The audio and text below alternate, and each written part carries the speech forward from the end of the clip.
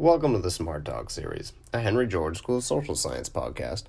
The Smart Talk series is a weekly podcast with an array of discussions held with academics, policymakers, practitioners, and other professionals to explore new ideas and theories within the economics field.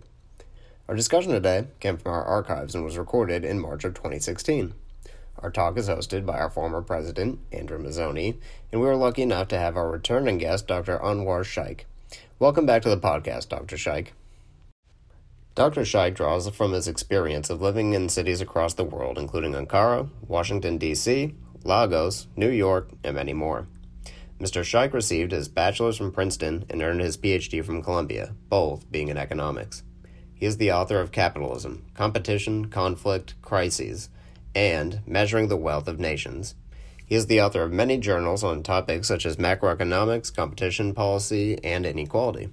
Together, we discuss the fallacies behind mainstream economic theory, how history and anthropology play a bigger role in economics than we think, and why regulation is not that useful of a tool for managing the economy. We hope you enjoy this talk, and please make sure to check back on our page every week for a brand new episode.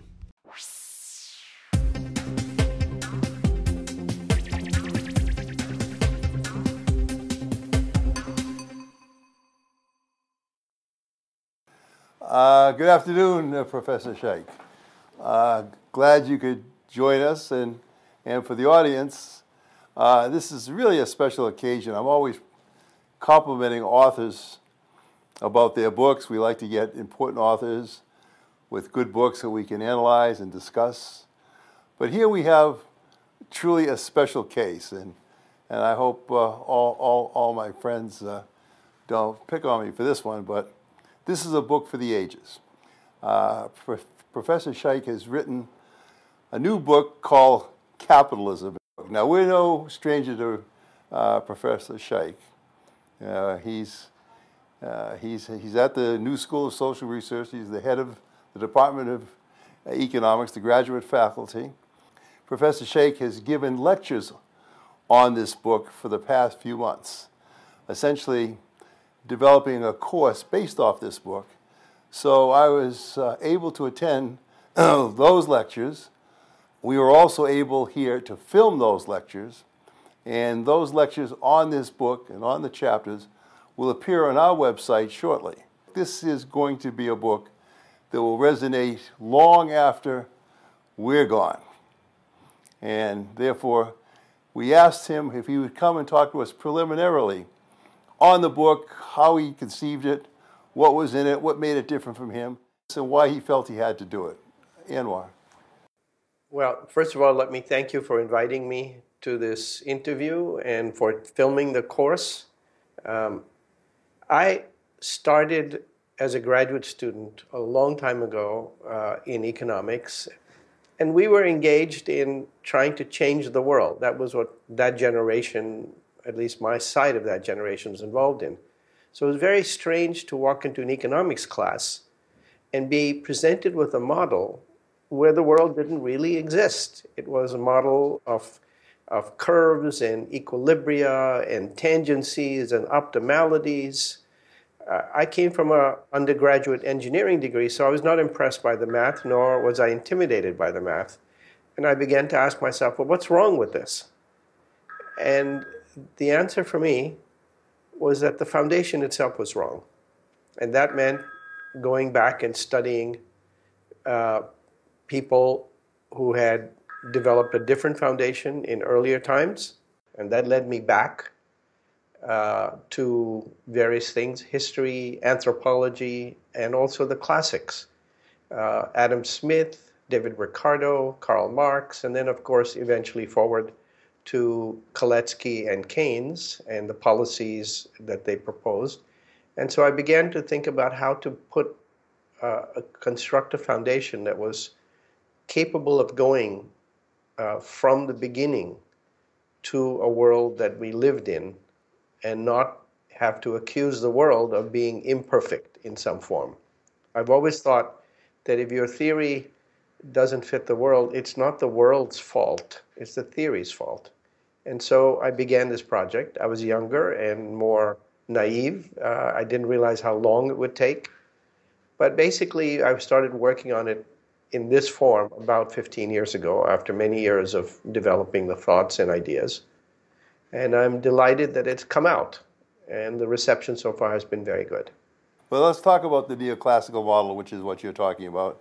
I mean, the history of it is clear. It's somewhere in the 1870s, it was in the wind that the classical model didn't answer questions of pricing in every case, and it had issues with capital to a certain extent. Yes, I think if you look in the 1870s, 1880s, by that time, conflict had become a major feature of the capitalist world. Conflict between capitalists and landlords, which Ricardo talks about, between workers and their employers, which Smith talks about, and Ricardo and Marx. And so this was a real conflict in the air and on the ground. And the neoclassical economists who became successful were the ones who tried to offer a vision of a harmonious, optimal system which provides the best of all possible worlds.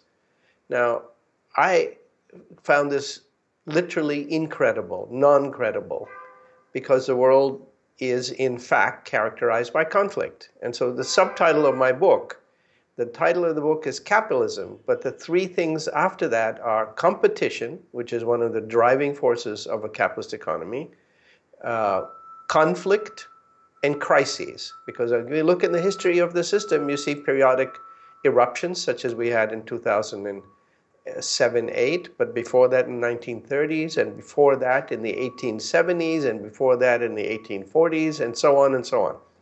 So I wanted to have a framework in which these kinds of outcomes, structural patterns, turbulence, recurrent ups and downs, were a natural consequence of the theory and not something to be brought in from the outside.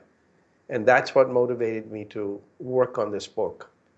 So was your book intended to lay bare the system as it is, or to prescribe policy that might influence and bear on? My book is intended to do both. The idea is to replace the framework that orthodox economists begin with, which is this framework of competition, perfect competition, optimality, rational choice. It's obvious, I think, to anyone looking at the world that that's not how people operate, and you should have a framework in which how people actually operate and firms actually operate is natural. So that's what I tried to do. And the first part of the book is just to set up the framework and show that it can explain exactly the same phenomena that every economist has to explain. How firms behave, how consumers behave, how relative prices are determined. This is work, a section of the book deals with the empirical patterns for advanced countries on relative prices. And it's astonishing how accurate the classicals were in understanding these patterns. But they don't derive them from the air. They derive them from a framework in which competition and structure, which is very important, input-output structure, the structure of institutions, the structure of social relations, brings these outcomes about. So that's one of the things. On the policy side, the book ends with a discussion of the policy implications of the current crisis. Because yes, of course, I want to show what one could do to change the world. That was my original intention and motivation. But the difference is that if you look in the debates about crisis and austerity, you see that on one hand, people who favor austerity are tied to this idea that markets are perfect, and if they just left to themselves, get the governments out, get the union out, then everything will be fine. But that is not how markets actually work. On the other side, progressive economists and Keynesian economists say that the government should step in and it'll regulate the system. And Keynes himself says if the government does it, then the system will be essentially like the neoclassicals. I think that's wrong.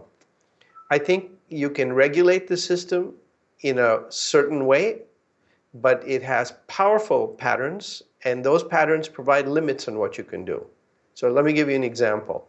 In the 1960s and 70s, it was standard for economists, who are often Keynesians, to say if you have unemployment, you should pump up the system.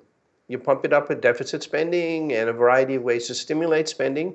And I can show in the book that that has a consequence, which is that it improves the conditions of labor, it strengthens labor, it raises wages, real wages, and when it raises real wages relative to productivity, the wage share, which is the ratio of the two, rises, then the profit share declines, and that has an impact on a negative impact on the profit rate. Now, if you understand that, then you know that these policies of regulating the system have limits, and they come from the internal structure and dynamics of the system. And this is what Smith says, this is certainly what Ricardo says, and this is certainly what Marx says. Keynes doesn't emphasize that, and I'm trying to integrate the Keynesian argument in the book into the classical idea of the limits and feedback. And I think that has concrete implications for policy.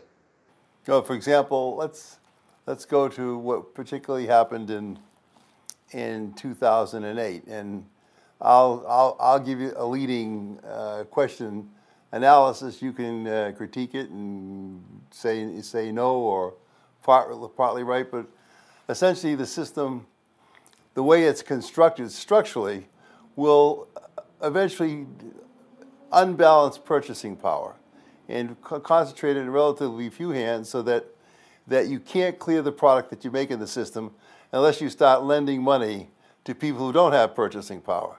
And that has a limit, because it has a limit on the amount of interest you could pay, the amount of speculation that it induces with the borrowing power chasing fixed assets, so that you have a break in the neoclassical structure as it's outlined, because it doesn't even deal with that. But you have this kind of a asymmetry going on in the economy, and it gets out of hand. How would you propose, and how would your insight that your book has have headed off something like this in the first place, if that would be possible? Well, the first point I make in the book, and I show this empirically, is that these kinds of patterns are not new. I trace data all the way back to the 1840s, showing these cycles of boom and bust, long waves actually, which I can empirically also document.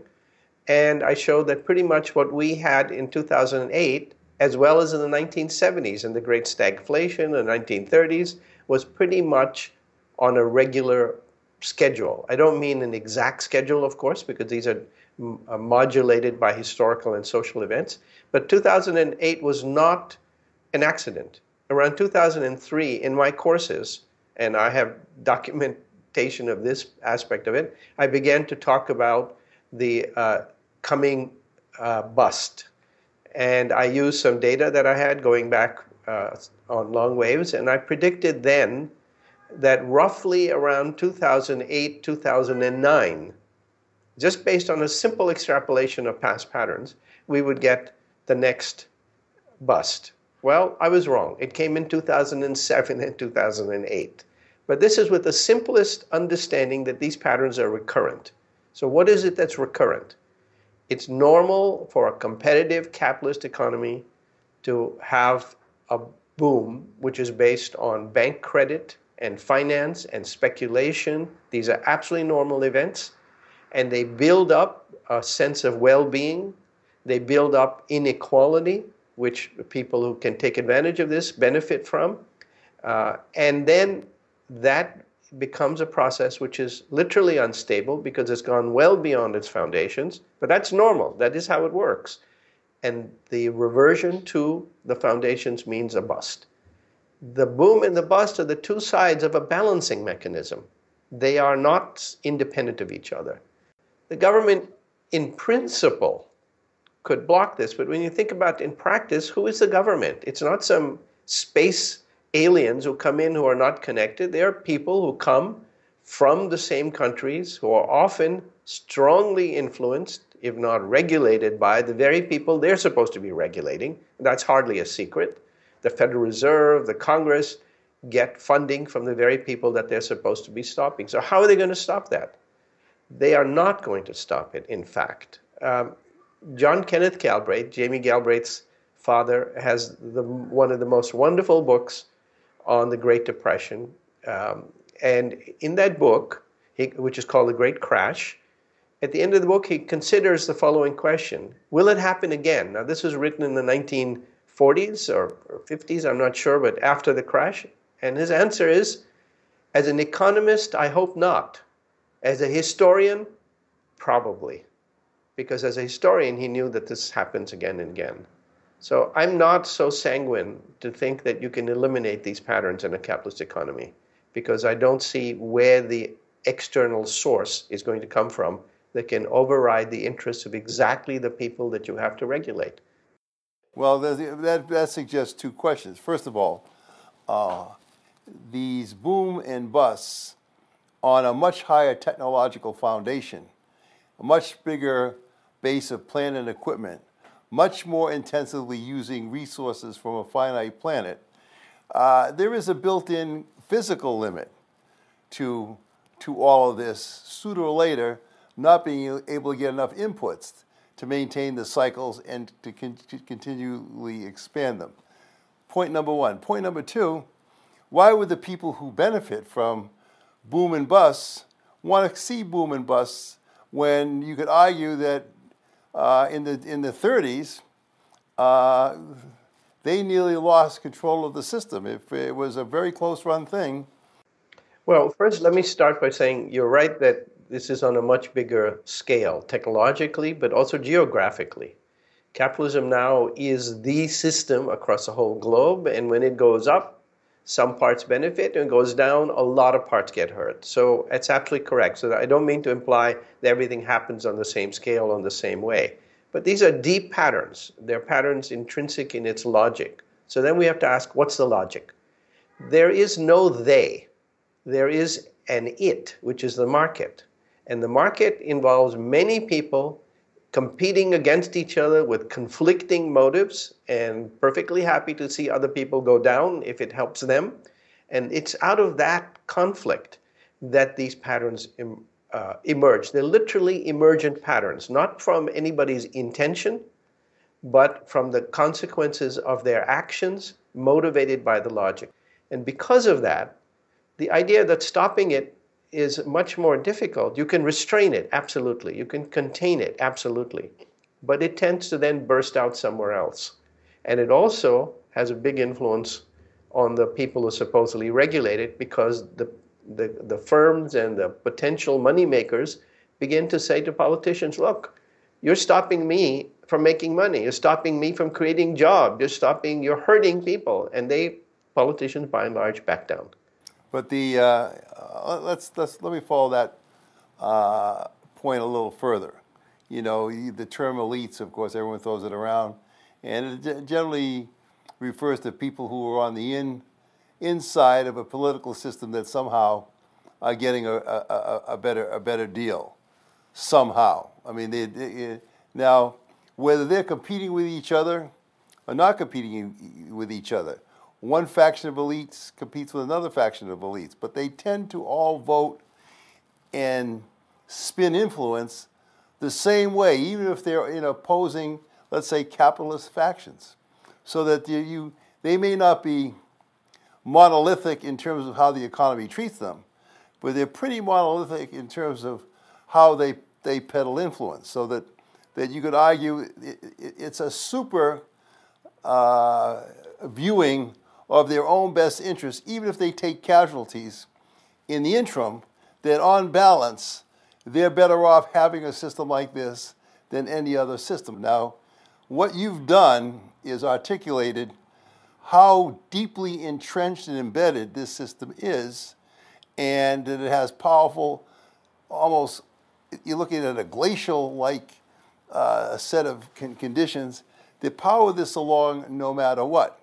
I agree. I agree that that's a tendency of the system. I don't want to imply that it cannot be constrained. At the moment, the system is headed in a way that could destroy the planet. And the irony is that in such events, other cultures have gone through this kind of stage, not the whole planet, but in their local geography and environment. It's in the interests of individual people and those in power especially to continue doing it, even though, logically speaking, if they look ahead, the end is very bleak. I I believe that you need a countervailing power against uh, the powerful market interests, who, by the way, sometimes have a common interest and other times be happy to cut each other's throat. So, and that's normal. That's competition. That's what it's about. So, how do we put pressure collectively and politically on the state? Well, one thing in the US, which is so bizarre, is this huge funding of politics by people who have money. Well, what consequences are going to get from that? It's logical and sensible that the people who benefit from the system, if they are also able to fund and highly motivate the politicians, are going to get the results they like. They're going to escape the consequences of their bad behavior. How many bankers have gone to jail? Well, why is that surprising? It's not. So the first step, obviously, is what some politicians have been saying, is to change the mode of election in the sense of the mode of support for politics. And some countries do it better than others, clearly. And it's a doable thing. The other, obviously, is a push to fight back against environmental depredation, which is an absolutely normal feature of this system. Other systems also do it, but this system does it better because it is such a powerful system. It has even worse consequences on that. A third thing is, of course, to fight for standards of living, not just 15-hour wage in the US, but what about the standard of living of all those people across the world who have been displaced from their lives, from their cultures, and left without any place to go? Can we blame them if they are in a space where they think, well, if we're going to die, we'll take you with us? I think not. And so we have to understand that this raises questions of how do we go beyond the limits of the system. One possibility is if you believe that you can control it and it'll all be fine for everybody, but I don't believe that. We haven't talked about mechanization and its effect on employment, by the way, but that's another aspect which is pretty grim from my point of view. More and more things are mechanized. Certainly professors are easily mechanized now, so I can certainly see my future as replaced by a robot. I'm not necessarily opposed to that, but the question is then what happens to people if they don't have access to jobs? How do they live? I believe that you should fight against these things, but that doesn't mean just because I'd like to see them happen differently that I think they will happen differently. Okay, well, let me just point out, you know, I'm a Georgist, I like to say a neo-Georgist, in that a strict Georgist would recognize a monopoly on nature, land rents, and there are other monopolies in addition to that have formed up these days. Competitive capitalism will make the strongest and smartest, the luckiest companies put everyone else out of business, create a monopoly, and finally you get monopolization where most of the work can be done by automation. People get displaced, they don't have purchasing power. But if you tax the monopoly and created a citizen's dividend as a, for example, excuse, then your question about where the people go for jobs, well, they'd have a stipend and... Well, but I don't want to argue that because I want to make it clear that I don't believe that this is a problem intrinsically due to monopoly. Because when you speak about the term monopoly, I agree. Certainly capitalism monopolizes the use of land because it brings it to the market and it forces it to be used for profit making. Capitalism is extremely good at profit making, which is quite different from being good for people or the environment or something, but it is a virtue of the system. But if you talk about monopoly, there is the risk of thinking that the problem is lack of competition. And from my point of view, much of the things you're talking about, which is scale, big size firms, and so on, are the natural and necessary consequences of competition. So if you break up one of those firms, you will not eliminate the problem because competition will produce it again. It produces that kind of concentration of power. But if you tax it, I don't say you have to break it up. You would just tax the monopoly profit away into a common fund so that... Okay, but then ask yourself this. If you do that, what have you got? You've got a competitive system which is now less monopolistic. In my opinion, you will still get the same patterns. You won't get the concentration of wealth and power in some locations. You may not get the monopolization of some resources, but I don't think it'll fundamentally alter the system. And this is one difference that I have with most of my friends, which is that I downplay the idea of monopoly as the driver of this. It's a consequence. I won't say it's a driver. It's a consequence, but it's a powerful consequence because if you eliminate purchasing power through monopoly, and let's take America, outsourcing the jobs to cheaper wage areas took away a big swath of jobs from Americans. If that didn't happen, of course, they wouldn't have had to borrow the money and so forth. So there, in the ultimate working of it out, you may be right, but in the interim, there are many interim steps that could have slowed this inevitability down. But again, let's go back to that, because I think that's a good example. Why do firms go abroad? What does Apple produce in China when it could produce in New York? Well, Apple will tell you. They do tell you, as a matter of fact. Why? Because it's much cheaper in China. Well, so they lose some jobs in the U.S. That's not Apple's problem. Apple's problem is to make profit. They make more profit by going to China. The consequence is loss of jobs in the U.S. and, by the way, increase of jobs in China, and that's pretty clear also. But that is how markets work. They look restlessly across the globe and across time for opportunities to make profit. I think that is the prime characteristic of the system. What I'm trying to do in this book is to show that that has consequences that we see that derive from that intrinsic dominant motive, which is a profit motive. That means that if you really want to get rid of those consequences, you will have to tackle the profit motive itself. And when you do that, then you have the full power of everybody who benefits from profit, including many workers, by the way, who join on in this campaign, crusade, to protect that very system, because partly their jobs also depend on profitability. So it's a much more difficult question. You would think that people who see the environment being degraded, as it is evidently, maybe to the point of no return, would all jump up and say, stop it. But of course, when you talking to them about that, they start saying, well, what's going to happen to my job? If you prevent me from fishing here, what's going to happen? How do I work? If you prevent me from using this land, what happens to my children? And those are reasonable questions.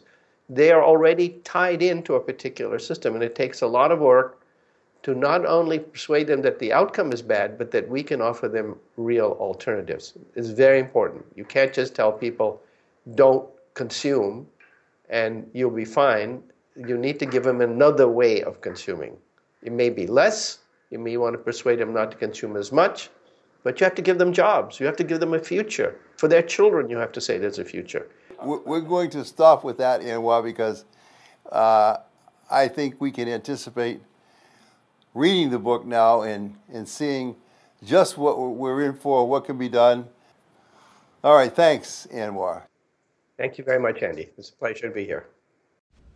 And that's it for this week's episode of Smart Talk. Thank you for listening, and we hope it made you think. If you'd like to learn more about our research, check out hgsss.org. That's hgsss.org. If you'd like to listen to our content as soon as it's published, subscribe to our show. If you like our show, please leave us a rating, review, or even share with a friend. It goes a long way. Thanks again for listening, and see you next week.